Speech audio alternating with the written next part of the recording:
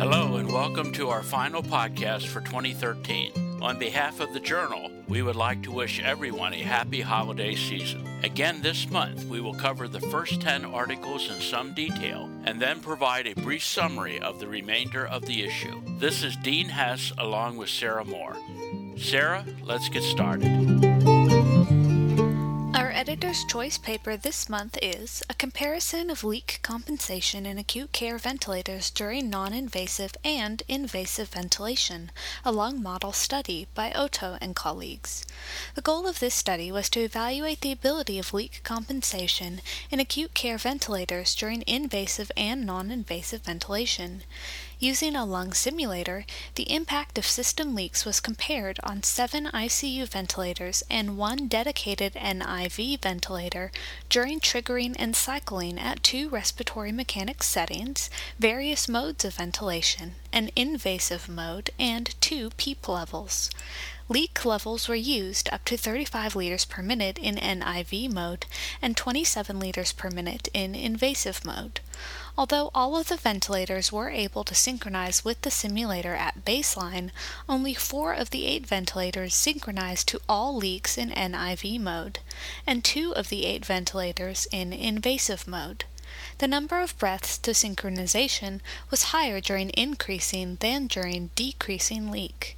In the COPD model, mistriggering occurred more frequently and required a longer time to stabilize tidal volume than in the ARDS model. The Puritan-Bennett 840 required fewer breaths to synchronize in both invasive and non-invasive modes compared with other ventilators. The authors concluded that leak compensation in invasive and non-invasive modes has wide variations between ventilators. The PB840 and the V60 were the only ventilators to acclimate to all leaks, but there were differences in performance between these 2 ventilators. It is not clear whether these differences have clinical importance.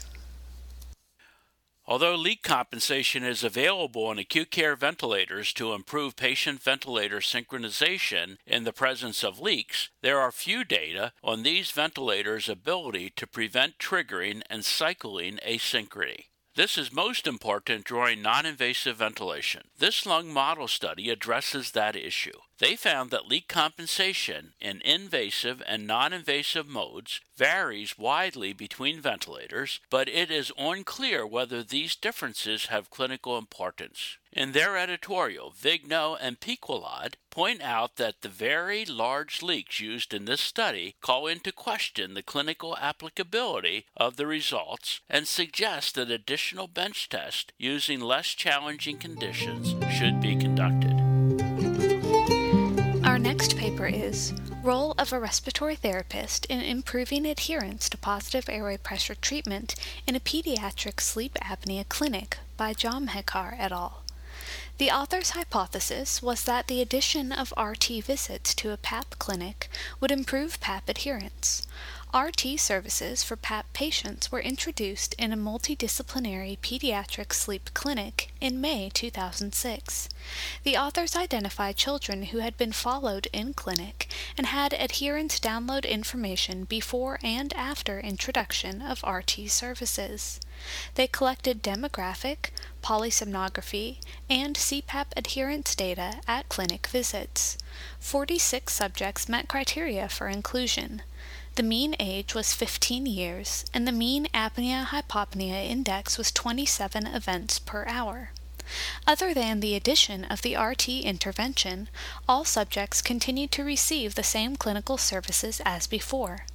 Subjects were divided into 3 groups based on baseline adherence: 0% use, use for 1 to 50% of nights, and use for more than 50% of nights. There was a significant improvement in PAP adherence in the subjects with baseline use of 0% and 1 to 50%, but no improvement in those with greater than 50% use at baseline. There was no significant change in PAP use at subsequent RT visits.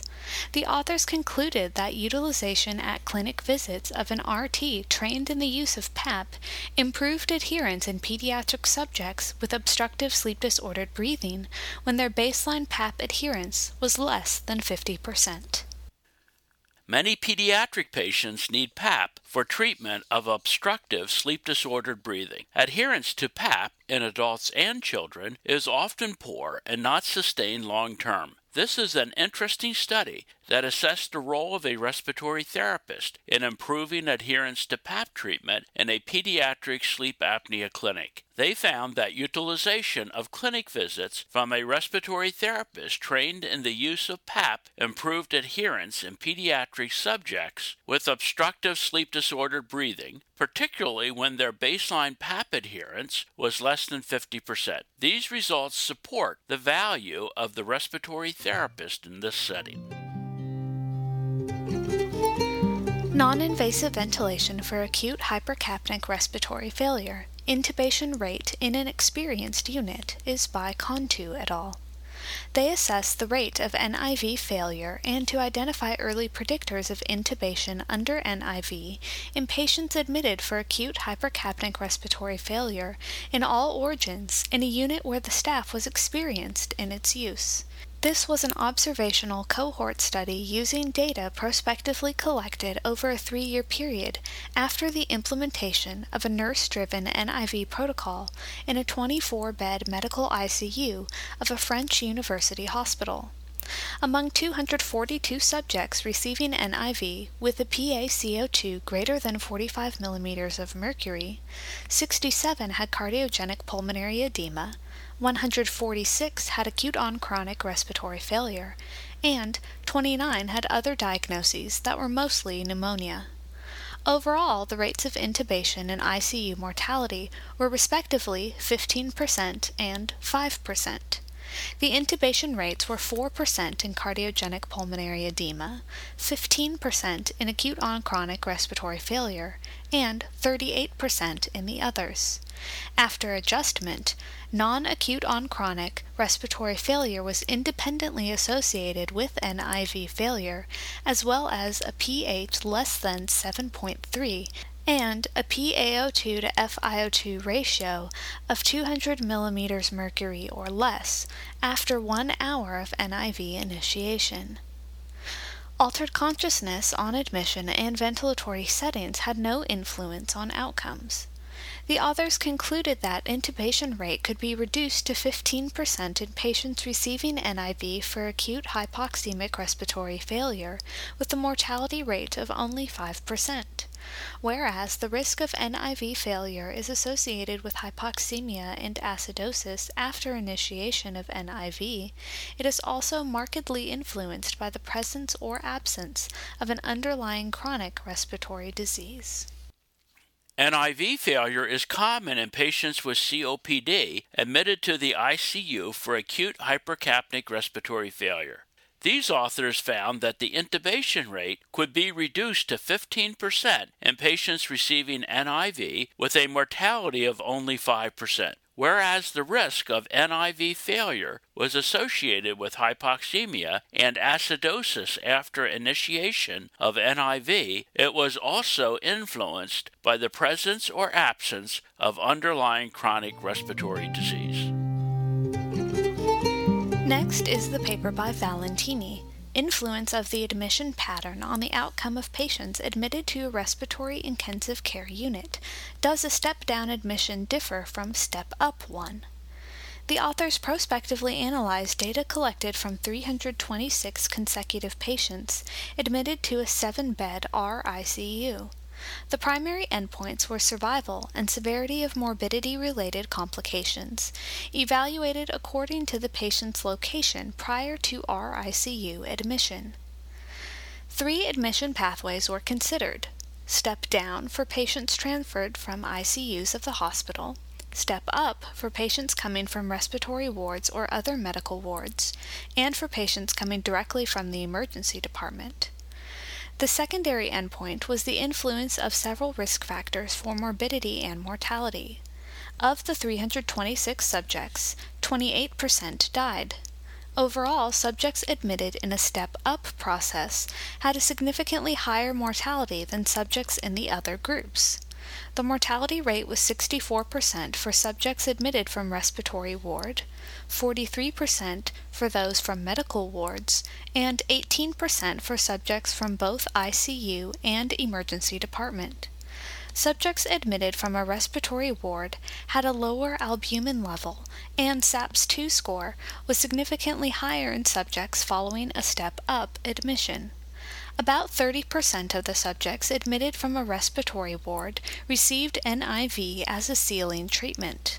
The highest odds ratios related to survival were subject location prior to RICU admission and female sex. Lack of use of NIV, younger age, female sex, higher albumin level, lower SAPS-2 score, higher Barthel score, and absence of chronic heart failure were also statistically associated with a lower risk of death.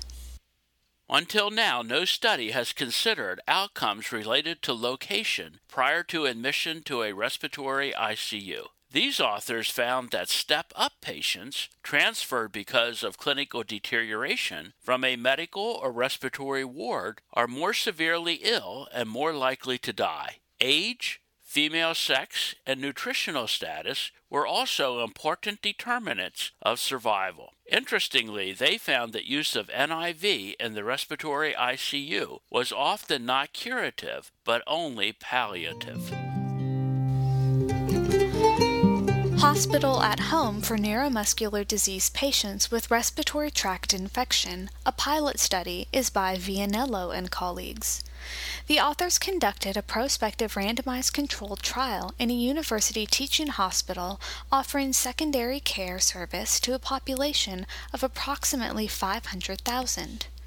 They recruited selected patients with neuromuscular disease and respiratory tract infection, where hospital admission had been recommended after medical assessment. Hospital at home was provided as an alternative to inpatient admission. The main outcome measures were need for hospitalization, treatment failure, time to recovery, death during the first 3 months following exacerbation, and cost of patient care. Among 59 consecutive patients eligible for the study, 53 met the criteria for hospital at home.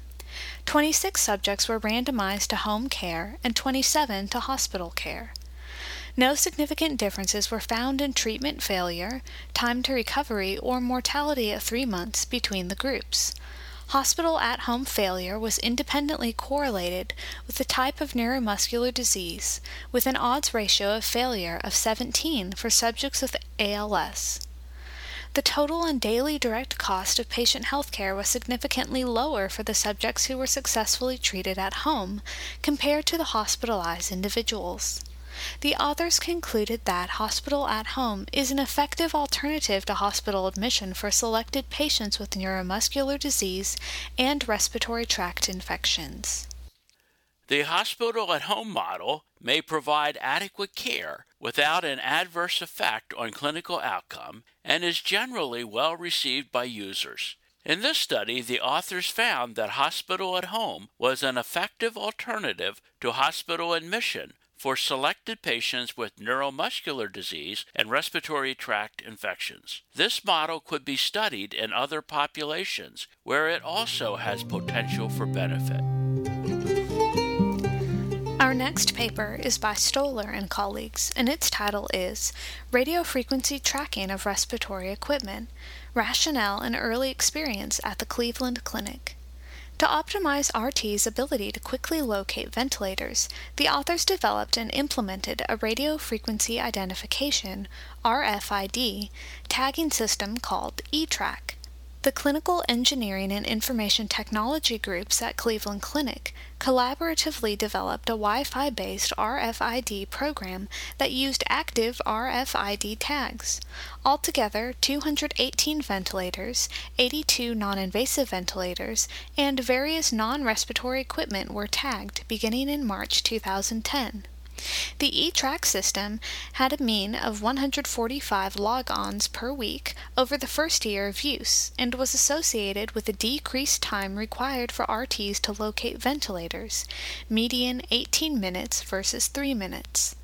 Surveys of RTs regarding whether equipment was hard to find before versus after implementing eTrack showed a non-significant trend toward improvement. The authors concluded that an RFID tracking system for respiratory equipment shortened the time to locate ventilators and non-significantly improved RT satisfaction with finding the equipment. The ability of respiratory therapists to find equipment quickly is desirable to expedite patient care. Thus, the radio frequency identification tagging system described by Stoller is of interest. It is of note that the RFID tracking system shortened the time to locate ventilators and improved respiratory therapist satisfaction with finding equipment. Nebulized albuterol delivery in a model of spontaneously breathing children with tracheostomy is by Berlinski. He compared albuterol dose delivered to a model of spontaneously breathing children with tracheostomy using different nebulizers, tracheostomy tube sizes, inhalation techniques, and breathing patterns. A tracheostomy model was connected in series to a breathing simulator with a filter interposed. Simulated were the breathing patterns of a 16-month-old and a 12-year-old child, and tested tracheostomy tubes with an internal diameter of 3.5 millimeters and 5.5 millimeters. Albuterol nebulizer solution was used. A PARI LC Plus breath-enhanced nebulizer, an Aero Eclipse breath-actuated nebulizer, and an Updraft 2 OptiNeb nebulizer that continuously delivers aerosol were operated for 5 minutes at 6 liters per minute. The Updraft 2 was tested with T-piece and mask interfaces, with an extension tube, and with and without assisted breathing, every breath and every other breath. The amount of albuterol delivered was analyzed via spectrophotometry. Particle size distribution was measured with a cascade impactor. The PARI LC Plus was more efficient than the Updraft 2 or the Aero Eclipse. Assisted breathing with the Updraft 2 with extension increased albuterol delivery with every other breath being superior to every breath technique. Adding an extension tube increased delivered albuterol. T-piece was more efficient than the mask. Breathing patterns with large tidal volume increased albuterol delivery. Tracheostomy size had less impact on drug delivery. Mass median aerodynamic diameter decreased by 48 to 74% when passing through tracheostomy tubes, and 0.8% of the nominal dose was deposited in the tracheostomy tube. The author concluded that albuterol delivery in a model of spontaneously breathing children with tracheostomy is influenced by type of device and configuration, use of assisted breathing, breathing pattern, and tracheostomy tube size. Mass median aerodynamic diameter significantly decreases during passage through a tracheostomy tube. Berlinski evaluated nebulized albuterol delivery in a model of spontaneously breathing children with tracheostomy. Albuterol delivery with tracheostomy was influenced by type of device and configuration, use of assisted breathing, breathing pattern, and tracheostomy tube size. These results inform the practice of aerosol therapy in children with a tracheostomy. Not surprisingly, mass median aerodynamic diameter significantly decreased during passage through the tracheostomy tube. Another aerosol-related paper is by Coates et al., and its title is Respiratory System Deposition with a Novel Aerosol Delivery System in Spontaneously Breathing Healthy Adults. An in vitro study suggested that the AeroNeb Go with the IDHaler Pocket and face mask would deliver 16 milligrams per minute of magnesium sulfate to the respiratory system in older children, and approximately a fifth for toddlers, but no in vivo data exist. Saline mixed with a radiolabel was used as a proxy for the 100 mg per milliliter magnesium sulfate solution. In 5 adult males, the rate of deposition was measured using nuclear medicine techniques. The radiolabel deposition below the vocal cords was converted to the rate of deposition of magnesium sulfate and compared to the results from an in vitro model using adult respiratory patterns. The mean rate of deposition was 13 milligrams per minute. The reason for this lower deposition compared to the in vitro estimate was likely exhalation of anatomical dead space aerosol, which would have been captured on the inspiratory filter in vitro. The authors concluded that these in vivo data confirm the deposition data predicted in the in vitro study, although caution should be used extrapolating to children. This device appears suitable for the clinical trial of inhaled magnesium sulfate in children and adults with refractory asthma. In this study, the authors evaluated the use of a vibrating mesh nebulizer coupled with a holding chamber and face mask for delivery of inhaled magnesium sulfate. Their data confirm earlier in vitro data. Further work is needed to determine whether this system has a role in patients who present with severe acute asthma. Our next paper is Impact and Predictors of Prolonged Chest Tube Duration in Mechanically Ventilated Patients with Acquired Pneumothorax by Cow et al. This retrospective observational study included 106 ventilated subjects who had been treated with thoracostomy for pneumothorax between May 2004 and December 2011. The authors analyzed 61 subjects and 63 events. The subjects were divided into prolonged chest tube duration group and a non-prolonged group. Subjects with prolonged chest tube duration had significantly higher ICU mortality, longer ICU stay, longer hospitalization, longer mechanical ventilation after development of pneumothorax, higher maximum peak inspiratory pressure, and a higher rate of surgical emphysema. High peak inspiratory pressure and surgical emphysema remained independent predictors of prolonged chest tube duration after multivariate logistic regression analysis. The probability of chest tube removal within 28 days was significantly lower in subjects with both high peak inspiratory pressure and surgical emphysema compared to subjects without any risk factors. The authors concluded that high peak inspiratory pressure and surgical emphysema are independent predictors of prolonged chest tube duration and negatively impact clinical outcomes in this patient group. The findings of this study may better inform chest tube management. It is of interest that the authors found that high peak inspiratory pressure and surgical emphysema were independent predictors of prolonged chest tube duration and negatively impact clinical outcomes. The influence of purulence on ciliary and cough transport in bronchiectasis is by Tamboscio and colleagues. The authors analyzed and compared the transport properties of respiratory secretions with mucoid versus purulent appearance in patients with bronchiectasis and in subjects without lung disease. In a simulated cough machine, they assessed the mucociliary transport and contact angle of 32 mucoid and 19 purulent samples from subjects with bronchiectasis and 21 samples from subjects without lung disease. Mucociliary transport was lower in the mucoid samples and in the purulent samples than in the samples from subjects without lung disease.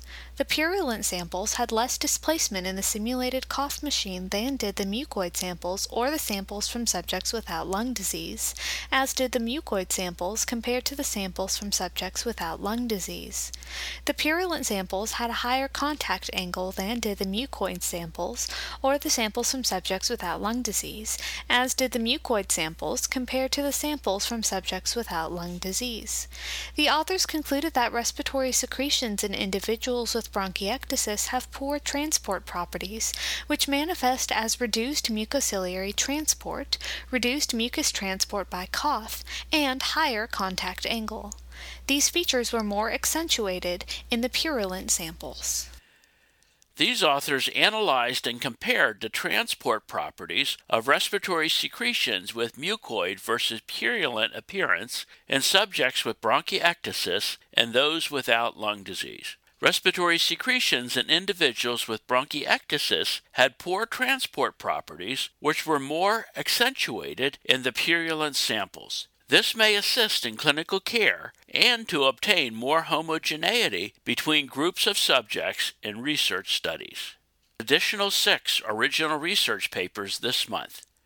Chest wall mobility is often measured in clinical practice, but the correlations between chest wall mobility, respiratory muscle strength, and lung volumes are unknown. In the study by Lanza et al., the authors found that chest wall mobility is related to respiratory muscle strength and lung volumes in healthy subjects. The 4-meter gait speed has been associated with functional capacity and overall mortality in elderly patients. Depew et al. Evaluated the association of 4-meter gait speed with meaningful outcomes. They report that 4-meter gait speed was associated with 6-minute walk distance and thus may serve as a reasonable, simple surrogate for the 6-minute walk test in subjects with chronic lung disease. Guan and colleagues investigated the use of impulse oscillometry for leukotriene D4 inhalation challenge in asthma. They found that it has a diagnostic power similar to that of spirometry. Although self-inflating bags are widely used for manual hyperinflation, they do not allow ventilation parameters, such as pressure or volume, to be set. Ventilation performance of neonatal and pediatric self-inflating bags was investigated by Oliveira et al. They found that performance of neonatal and pediatric bags varied by manufacturer and oxygen flow, and that the neonatal bags showed higher ventilation parameter variation than the pediatric bags. Pulmonary microcirculation abnormalities are the main determinants of pulmonary arterial hypertension pathophysiology. Demopoulos et al. Evaluated peripheral muscle microcirculation with near-infrared spectroscopy before and after hyperoxic breathing. They found substantial impairments of peripheral muscle microcirculation in subjects with pulmonary arterial hypertension. Acute hyperoxic breathing improved resting muscle oxygen saturation and decreased reactive hyperemia time during reperfusion, possibly due to increased oxidative stress and evoked vasoconstriction. Mesquita and colleagues investigated respiratory muscle strength and related factors in patients with COPD during and after hospitalization for exacerbation. They found a high prevalence of inspiratory muscle dysfunction in patients hospitalized for COPD exacerbation. Interestingly, inspiratory and expiratory muscle strength increased markedly during and after hospitalization. The degree of airflow obstruction and hyperinflation were related to inspiratory and expiratory muscle strength. This month, we publish a review on the value of autofluorescence imaging video bronchoscopy in detecting lung cancers and precancerous lesions. We also publish a systematic review on non-pharmacologic airway clearance techniques in hospitalized patients and an accompanying AARC clinical practice guideline on the effectiveness of non-pharmacologic airway clearance therapies in hospitalized patients. Our case reports deal with anabolic androgenic steroid and multiple organ dysfunction syndrome and the efficacy of high-flow oxygen and active humidification in a patient with acute respiratory failure of neuromuscular origin. Our teaching case is recurrent catamenial pneumothorax caused by diaphragmatic fenestration. To receive the contents of this and past issues of the journal, visit our website at www.rcjournal.com. There you can also subscribe to receive podcasts of future issues.